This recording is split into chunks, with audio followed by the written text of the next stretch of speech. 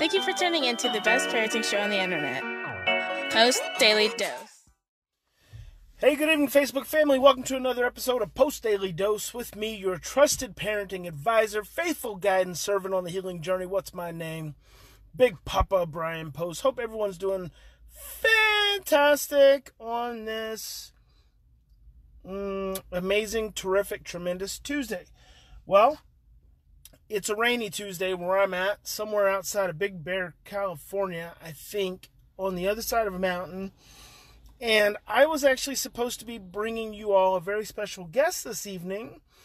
One of my former proteges, now internationally known expert in the area of burnout and compassion fatigue for social workers and other helping professionals, Beverly Kyer. Beverly's traveling around the world now, teaching social workers and other helping professionals how to cope with burnout. And I am actually en route to go hang out with Beverly this evening. But when I looked on the GPS earlier, it was like 30 minutes. And then when I got on the road, it said 2 hours. And I was like, oh my gosh, 2 hours. And then I called Beverly. I'm like, sister girl, I'm not going to be able to make it. And so we were talking on the phone. I'm like, all right, I'm coming, because she's going to Africa and is going to be teaching, blah, blah, blah, blah, blah. So God has a reason for all things. So I took a beautiful drive. It has been raining, but I knew that I better not try to do the daily dose while I was driving on the roads I was driving on, because I figured Mimi might be watching this evening, and she would be all stressed out knowing that I'm driving on the side of this mountain, 2 lanes, around all these curves. So I pulled over, saw Starbucks, thought I could probably get a pretty good signal. And lo and behold, since Beverly's not going to be with us this evening, Sarah sent me a question that I thought I would talk about real quick, because I got to get on the road, because I haven't eaten today and it's time to eat. I'm hungry. So Sarah asked about an adopted 14-year-old who, okay, so follow this. First of all, this young man goes into care, right? First break. Adopted by a very conservative, Sarah says somewhat rigid family. Eventually he runs away, gets in trouble.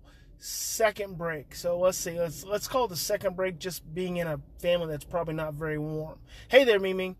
Let's call the third break the family relinquishes.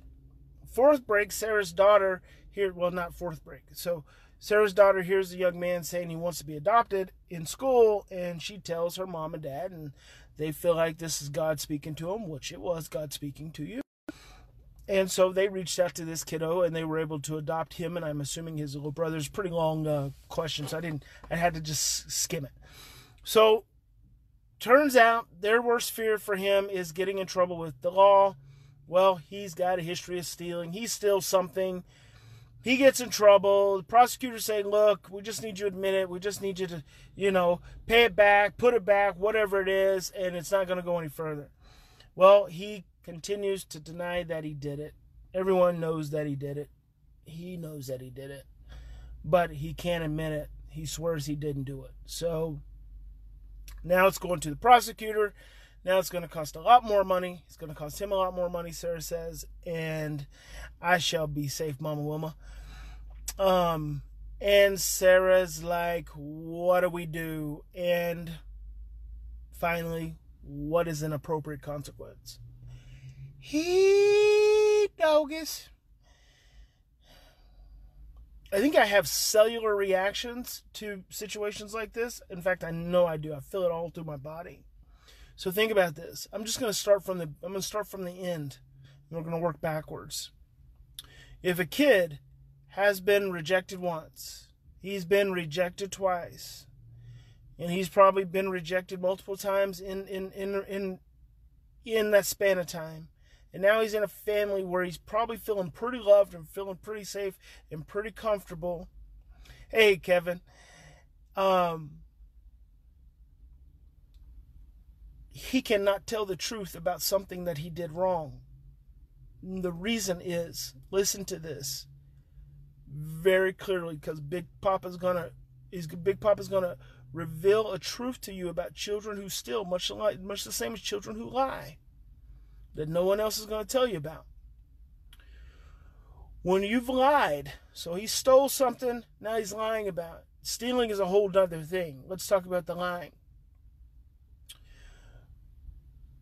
When you lie for an adopted child, for a foster child, because this is National Adoption Awareness Month, you lie because you are stressed. When you are stressed, your brainstem gets stirred up. What's in your brainstem is every trauma and painful experience you've ever lived before. It is like post-traumatic stress disorder. And that's not Big Papa post. That means following the trauma. So when someone comes to you and says, now tell me the truth, you are stressed the hell out. And the reason this young man cannot tell you the truth is because he is terrified he is going to lose his home. Let me say that again. He's terrified. He's not afraid that he's going to get a spanking. He's not afraid that something's going to be taken away from him. He's not afraid he's going to lose his Game Boy, stuff that parents do. Sit in his room for a week. It's so much. He is afraid that he is going to lose his family. He cannot tell the truth in the presence of being forced with the threat of losing his family. He cannot do it. What do you need to do? You need to give him a hug. You need to say everything is okay. Everything is going to be okay. We're going to love you. And you need to say, you know what? We will deal with it. It's not important if you did it or if you didn't do it. We're going to just deal with it.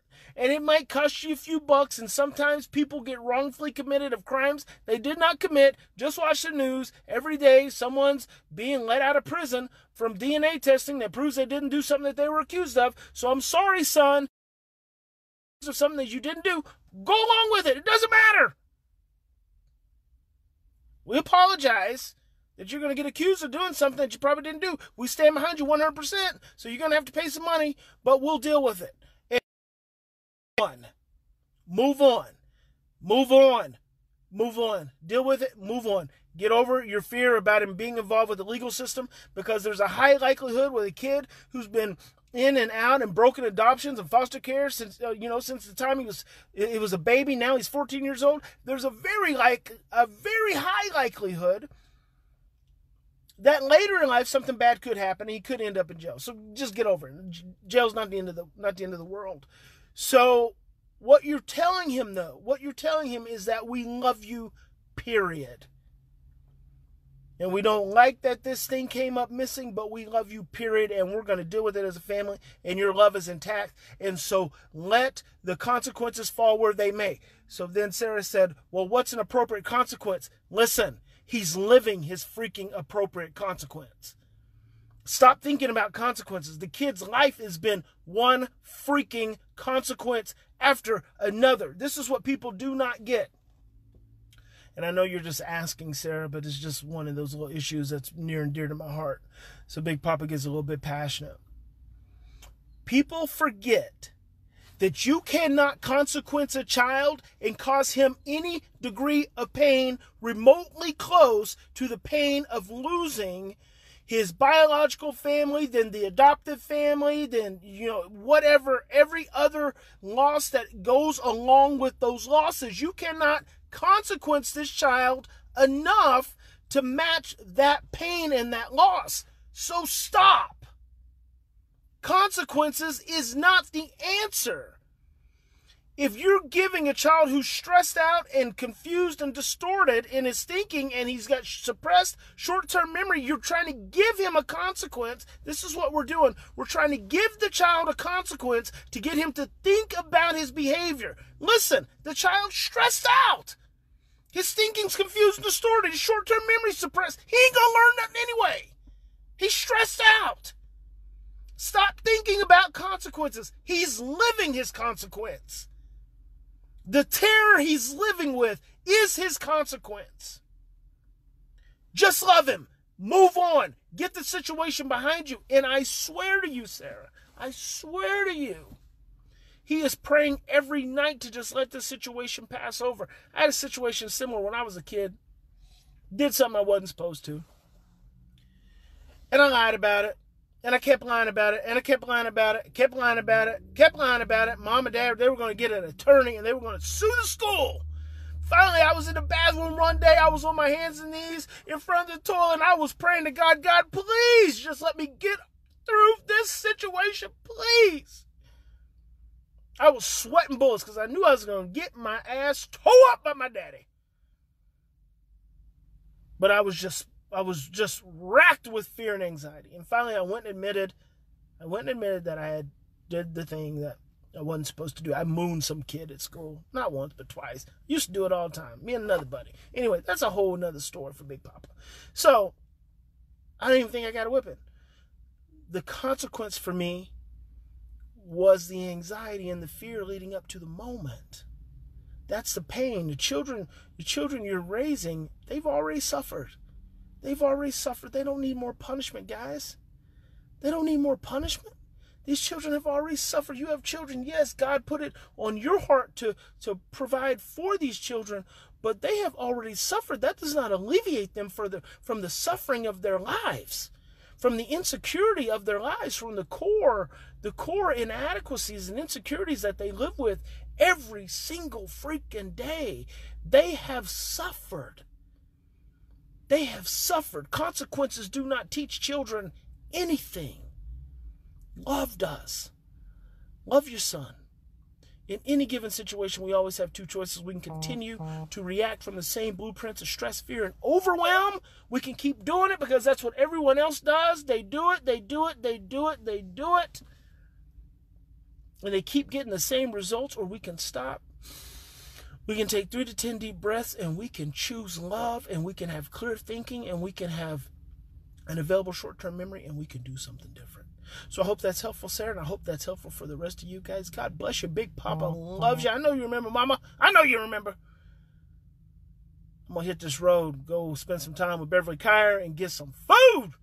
Big Papa will talk to you guys tomorrow. Actually, I might not talk to you tomorrow because I'm going to be on a plane.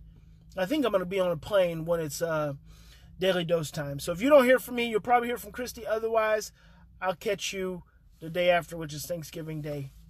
And I might not catch you then because I could be sleeping. That's just telling the truth. Mwah, mwah.